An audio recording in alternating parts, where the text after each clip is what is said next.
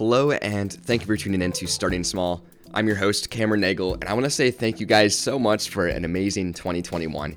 This is the last episode of 2021, and another big shout out to our sponsor, Human Scale, the leading ergonomic manufacturer who's been supporting the show for the entire year. If you follow me on socials such as LinkedIn, you might have seen me announce a major event I have coming up. I'm hosting Starting Small Summit in partnership with my university.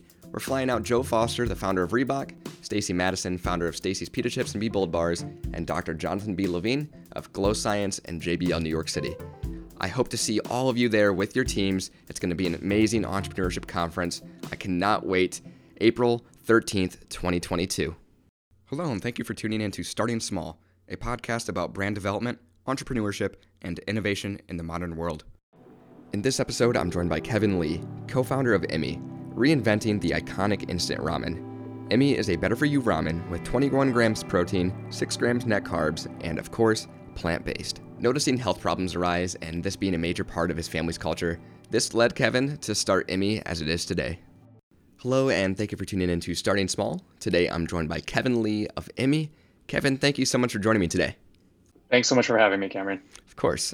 So I'd like to start out with your upbringing. So where did you grow up, and what was your childhood like? Yeah, I was actually born in Northern California in a place called San Jose. My parents immigrated here from Taiwan. And so something that Taiwanese immigrants typically do at a very young age when you're born is they leave you with your grandparents in Taiwan as they try to make their way in America and, build a life here with their, lack of financial and social capital. And so a lot of my childhood I did spend with my grandparents in their produce farms out in Taiwan. So our grandparents grow something called a rose apple, which is just like a porous fruit native to the Southeast Asian regions, and had many a fun childhood times just kind of running through the fields, picking, stemming, packaging fruit, helping my grandparents with that. Definitely. With that, would you see an entrepreneurial mindset? Of course, you were working in the field with them with the fruits. Were you doing any of the internal work as well? No, so that was actually not something I had much exposure to, apart from we'd go sell it to the market, but I didn't deal with any of the administrative stuff. I would say it was a pretty rural farm, nothing crazy sophisticated. Yeah. So didn't get to learn the mechanics of the food industry that well. Definitely. So growing up, how long were you overseas, and when eventually did you come to the States? Did you study over there as well? No, so I actually was, I studied in America in California, and San Jose was where I went to primary school up until, and then high school we moved, a little bit north, this place called Fremont. Okay. And then I ended up doing university in Berkeley. So I basically stayed in Northern California my whole life. Got it. With your time at UC Berkeley, what did you study there? I was a business administration major, and then I did I guess you'd call it a minor in, it was industrial engineering. At the time, it was a certificate that we had, and so it was a good opportunity for me to learn linear optimization, how you take these qualitative problems, turn them into quantitative problems, identify bottlenecks. So it was a very ops focused type of function, not true engineering by any regard. But I think it really spurred a love of understanding systems and productivity, things that we try to bring into our company today. Definitely. With your time there, were you involved with any athletics or clubs? Not necessarily athletics. I did do a few business organizations, but and also case. We did these case presentations where you would compete. Yeah. So I did, represent our school and go international and do some of these, and that was also a fun experience. Definitely. Following your time at UC Berkeley and prior to Emmy, what kind of jobs were you working? Yeah, I actually spent most of my time in finance in the early days. So in school, when I was studying business administration, I started teaching personal finance to high school students in the area. I taught basically a stocks class. It was an accredited class at Berkeley for about 2 years. Okay. And so that was a really fun process. I really enjoyed teaching, and it got me I was always interested in like investing and Definitely. started. So post college, I basically my first role was in a banking job out in Palo Alto, their tech banking group. I only lasted 8 months, so Okay. I shortly after I moved into tech, and we can talk about that in a second. But Yeah, yeah, for sure. I'm really fascinated. I was looking at some of your work with something you started called Project Manager HQ. I'm curious on how this venture started, kind of mainly around educating in the project manager space and this community built. How did this kind of start? yeah. So first thing is it's product manager Product. HQ Okay. versus yeah. Okay, my bad. No, it's no, not at all. It's a funny thing. A lot of people actually will sometimes mix project and product, and Definitely. there's definitely some distinctions. I think when my second job out of after I left banking, when I was in product management, and I was Got it. actually new to the industry. A roommate I had been living with used to be an associate product manager at Google, and I used to come home every day super late. He'd be chilling on the couch, working on some presentation, and I just ask him, "Hey, what do you do?" And it just got me really interested in that role. And so, at the time, at the bank I was working at, all the social media sites were blocked except for Quora, Mm. the Q&A platform. And Yeah. on there was a product management category where I would just kind of read questions and answers, learn some more about the space. And I tried to, when I was studying for interviews, I basically realized that there wasn't like a central website or resource for learning about product management. It was all Mm. disparate, like individuals' blogs, Yeah. or it was, like random forums. So uh, I just thought, hey, well, there really should be a central resource. And so Product Manager HQ started out as a blog. It was literally me just writing articles about like how to interview for the role. Mm. And then once I switched into the industry, a lot of my friends or even strangers would ping me and be like, "Hey, curious how you broke in without a tech background." And then at a certain point, I just ran out of time to do the coffees, so I Yeah. just started sending them these articles, and that's how the initial traffic to the site grew.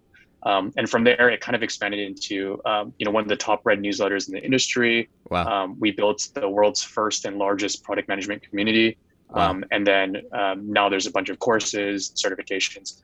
I can't take credit for some of the recent things that have happened because about a year or two ago, I brought on two business partners who basically have just grown it, and I've become more of a silent partner. But Yeah. that was a very fun experience, kind of bootstrapping something from the ground up, just Definitely. purely SEO and community building. Definitely. Yeah. With that community building, I'm curious, what platform were you mainly using to converse between those who would join the community as well? Yeah, I think anyone looking to build a community, a lot of people dwell on like the platforms or the product or the apps that you use, and I think that's Yeah. actually what's more important is to understand. Okay, well, what are the work streams that your community already lives in, Mm. and like you don't want people to deviate too much from what like is already in their natural flow. So Yeah. at the time, product managers, we were all accustomed to working in Slack because that's where our eng design, basically the entire product team works in Slack. Yeah. And so it'd be weird if you as a product manager had to like tab into a Facebook group in the middle of the day to Definitely. like participate in a community. It just makes you look like you're not working. And so Yeah. I figured, hey, run this. This was back in the day when Slack was just starting out as a company. I had heard about it because some of our engineers were like starting to use it. Mm. And so I was like, oh, well, we might as well just start this community within Slack. Now there's thousands of them, but Definitely. back in 2012, 2013, it was still relatively new. Definitely. With that platform, was there any monetization at all, or was this straightly just community building and a relationship? Yeah, actually, that's a great question. I would say the first 1,000 members was entirely free. It was Yeah. honestly an experiment. Definitely. At the time, it was just like, hey, let's see if we can get, and it started out with like 50 of my friends who then invited other friends. And then it just started growing from there. Yeah. Around the 1,000 member mark, what happened was we started getting spammed. Basically, like people would join the community, spam their product or whatever like app they were working on. Yeah. And then like, just like immediately bounce. And so we started instituting a $25 lifetime fee. That has never changed. That's been like that since the beginning. And Yeah. it completely changed the quality of participants where I'm sure. once you have some skin in the game, you're just like, okay, now I got to participate. I can't like randomly spam people. So Definitely. surprisingly has done wonders. Yeah. Definitely. So I'm fascinated. In 2019, this is where Emmy comes. And with such a history in banking, investing, How did you enter the food and beverage industry, and what made you fascinated with entering that? And what void did you notice? Yeah, the food industry, it's funny. I don't think I would have expected five, ish years ago, or even the decade that I've been working in the tech industry. I never thought I'd end up working in the food industry. Yeah. People say like, well, okay, your grandparents are in the food industry, but working on a farm is completely different from running a CPG company. And so we Yeah. didn't have any prior experience. But my co-founder, his name is also Kevin. So we append our last names. I call him K Chan. He calls me K Lee. Both of us met again like 10 years ago at that first tech company. It was a mobile gaming company called Kaban. We were both product managers, and we became close friends. We were roommates. He lives like 10 minutes away from me in SF now. Both of us actually come like his grandparents were also in the food industry, and in fact, his dad used to run a Thai restaurant in LA selling noodles as well. Okay. And so both of us, a few years ago, we're early 30s now, but like a few years ago, we noticed that in our families, there were just very high rates of chronic health conditions. So like pre-diabetes, high blood pressure, obesity. And it kind of just got us thinking like, well, we both can't, we have these like family origins in the food business. We both are paying so much attention to health and wellness now because of our own families. Is there an opportunity to build a better for you food and beverage brand, but not just like another, protein bar brand with like American flavors like strawberry, or like we grew up in these Asian food families, and we know the Asian food industry, we know these Asian flavors and cuisines. Why don't we do what we know best, which is like create something in our culture that is better for you? Yeah. And it also fit what was going on with the macro trends in the food industry. K-Chan, before Immy, he was a lead product manager at Facebook, where he was starting to see, even just like anecdotally across all the ad platforms, like, yeah, food, like the CPG industry for food and beverage was just growing. Like people were obviously willing to shop for food products online. So it's like kind of a no-brainer now, but like, definitely, if you think back a few years ago, it's still a relatively new concept, especially pre-COVID. For myself, when I was at my previous venture firm, Pear Ventures, our second fund started investing in better for you food and beverage, and then I ended up leading that, their food and beverage investing practice. And I was seeing that, when we were speaking with like buyers at these groceries, they were saying, look, Asian flavors are like the number one most requested flavor right now. Wow. A lot of that probably comes from what's been going on in the media. Obviously, you have things like Squid Games, or like the new, the Marvel movie Shang-Chi, like Crazy Rich Asians. More awareness in media obviously is going to lead to like more awareness around the food. And so Asian cuisine was the number one fastest growing cuisine in America. And so all these things kind of culminated where we were like, okay, we gotta like, let's see if we can build a better for you like Asian American food brand. And instant ramen was not too far off of like a concept for us, because we grew up eating that stuff. I'm sure if you ask any stranger on the street, they've probably had it at some point in their lives. Of course. It's like a $46 billion industry that no one pays attention to. Because it's the same three conglomerates who basically sell the exact same formulation they've sold for the past 60 years. They don't need to change it because it's still just as popular. People love the taste, but it's just kind of a category ripe for like innovation. Definitely. So that's what we basically spent the past 2 years doing, is we went heads down on R&D. And I'm probably jumping the gun here, but no worries. That's kind of the genesis around Immy. Yeah. Definitely. Mentioning that you didn't really have much prior experience, what did the prototyping process look like for you and your co-founder to discover what was the right formulation of ingredients? Yeah, we don't, neither of us have food science or chef backgrounds. We are, of course, very interested in the food industry, but both of us did what anyone else would do when they're trying to learn something for the first time, which is we went straight to YouTube. Like we quite literally typed in like how to make instant ramen. And we just watched like videos of factories and like all these like home chefs trying to make it from scratch. And we just copied their steps in the beginning. Like we were like, look, we don't even know how to make like a proper ramen noodle. Like let's just copy someone and make sure we know how to make like the basis of it. From there, we started to buy like every type of ingredient we could find on Amazon. We read research papers. Like my co-founder would find these Chinese and Japanese noodle research papers, and we would translate them using Google Translate. Wow. And then or with my limited Chinese, and then we would just like piece it together, try to follow the instructions, and then make variations of different noodles. So the first 200 iterations we made in our own kitchens. And a lot of people don't believe us, but we have like, I documented all the photos. Like I took photos of every single variation because we love to build in public. It's like really important to us. And Definitely. that was just like a very fun journey. We have a lot of good memories just like messing around in our kitchens to get to that point. Definitely. Um, with a Better For You ramen, especially, and I'm sure a lot of those YouTube videos were traditional ramen, instant ramen. How did you discover to differ that and still maintain a flavor that was satisfactory? Yeah, this is a great question. I think, it's in, I think that one thing in the food industry that obviously differs a lot from the tech industry is like this concept of like leverage and how, you can use an elegant piece of code to like make something, make like a piece of software like 10 times, 100 times more efficient. Yeah, In food, you are limited by food physics. Like, definitely. if you add protein here, that means that texturally it may deteriorate here. Like Mm, it's generally like it can be a zero sum game in that regard. yeah, And so I think for us, we did definitely within like, I think at like iteration 100, we hit this like basically this local maximum in our food science like knowledge, whatever limited knowledge there was there. And we actually did have to go find like a food science PhD and a chef advisors.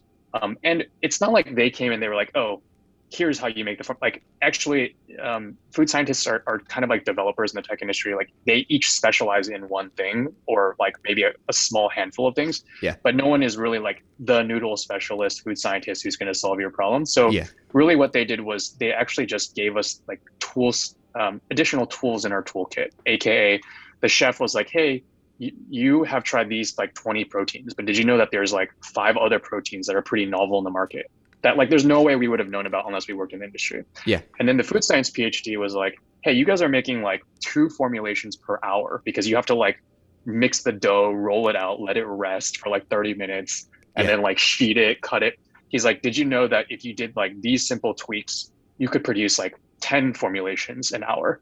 And so when you have a broader range of ingredients and a broader range of like processes to speed up your throughput, Mm, you can imagine that allows you to create like many more iterations at a much faster pace. yeah, And that allows you to then get to just basically different formulations much faster. And it just sped us up so much more. And definitely. I don't think I answered your original question, but it was more so like when you're allowed to like fail multiple times, but faster, your velocity increases and you're Yeah, just going to get to your solution much faster. of So course.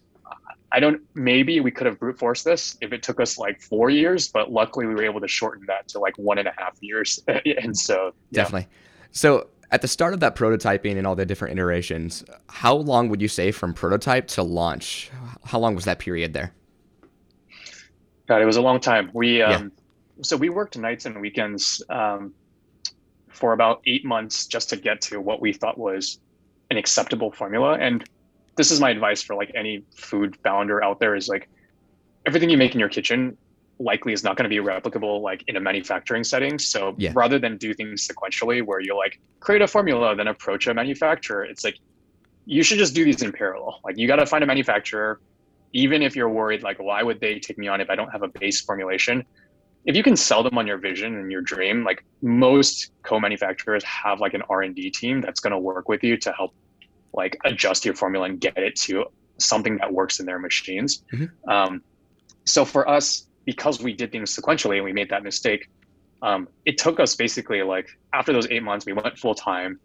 It took us like another year just to get, the first version of IMI out in the market. And Mm, the first version was not great. When we say not great, it means it did not appeal to a mainstream audience. I see. When we did our testing of the product within our private community, we knew that if you were low carb, keto, or like otherwise carb restricted, like a diabetic, Hmm. you still liked the product because you literally had no other options. And Yeah. so like this was better than nothing.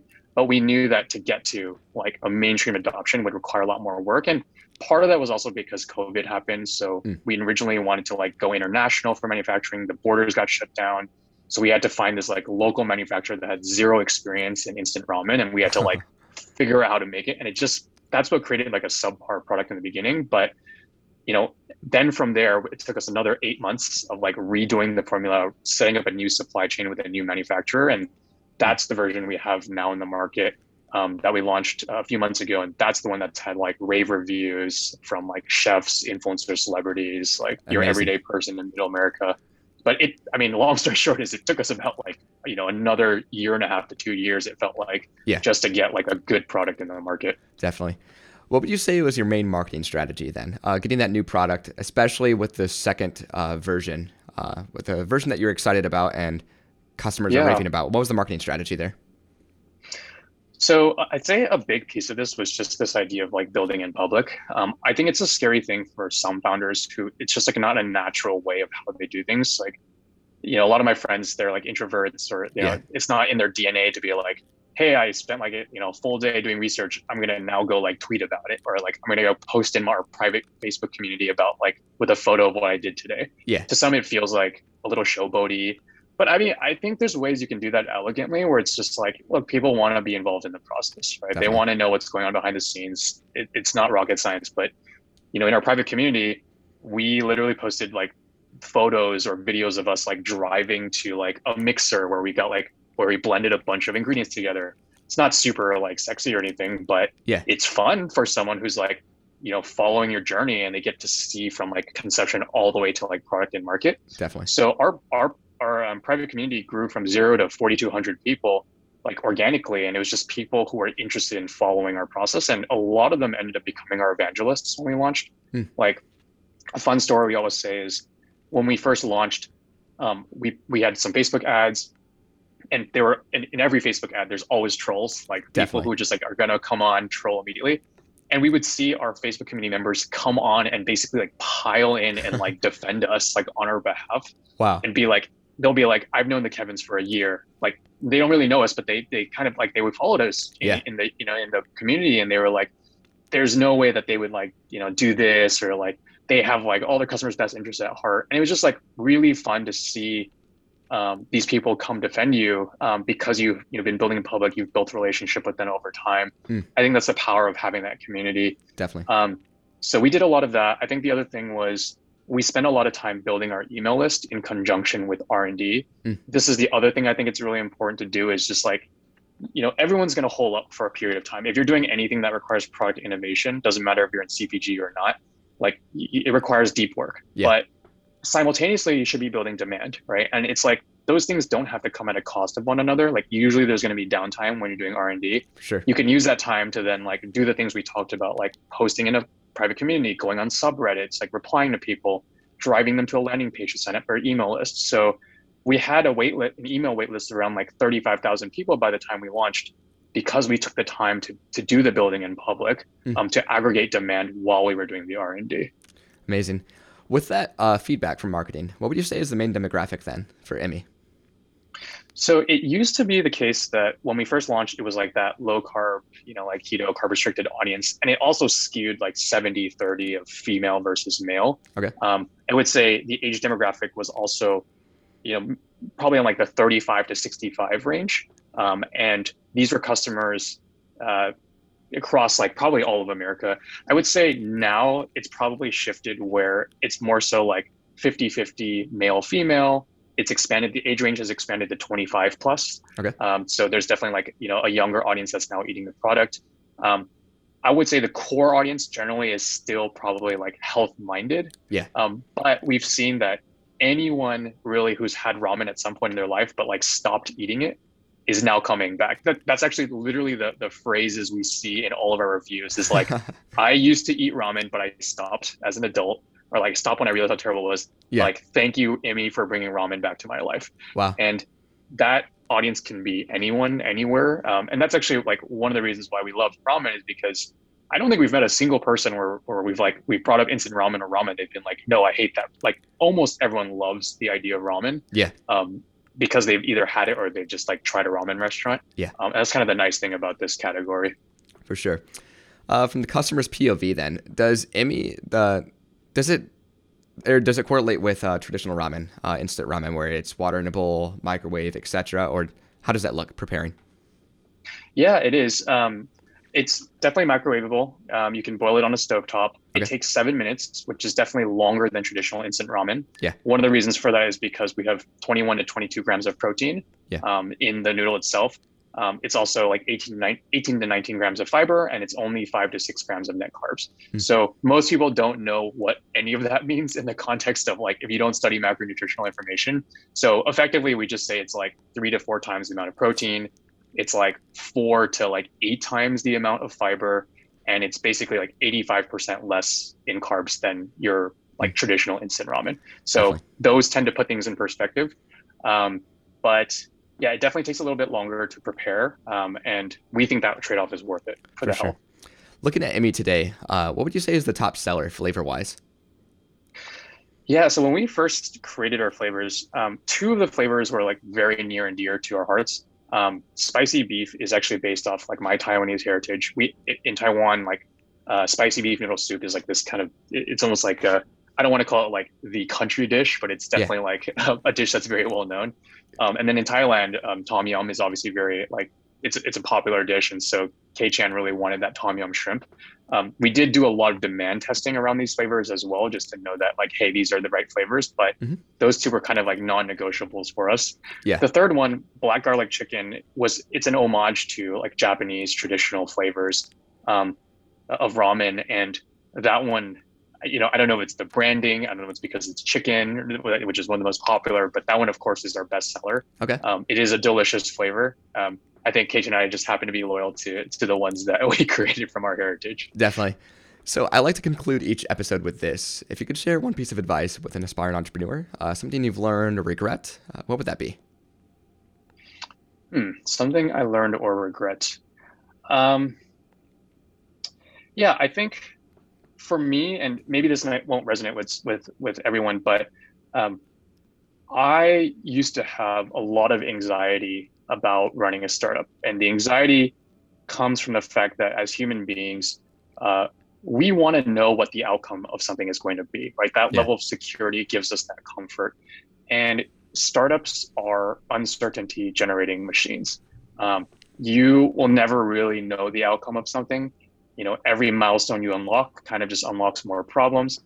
And if you don't take control of that anxiety, it will control you.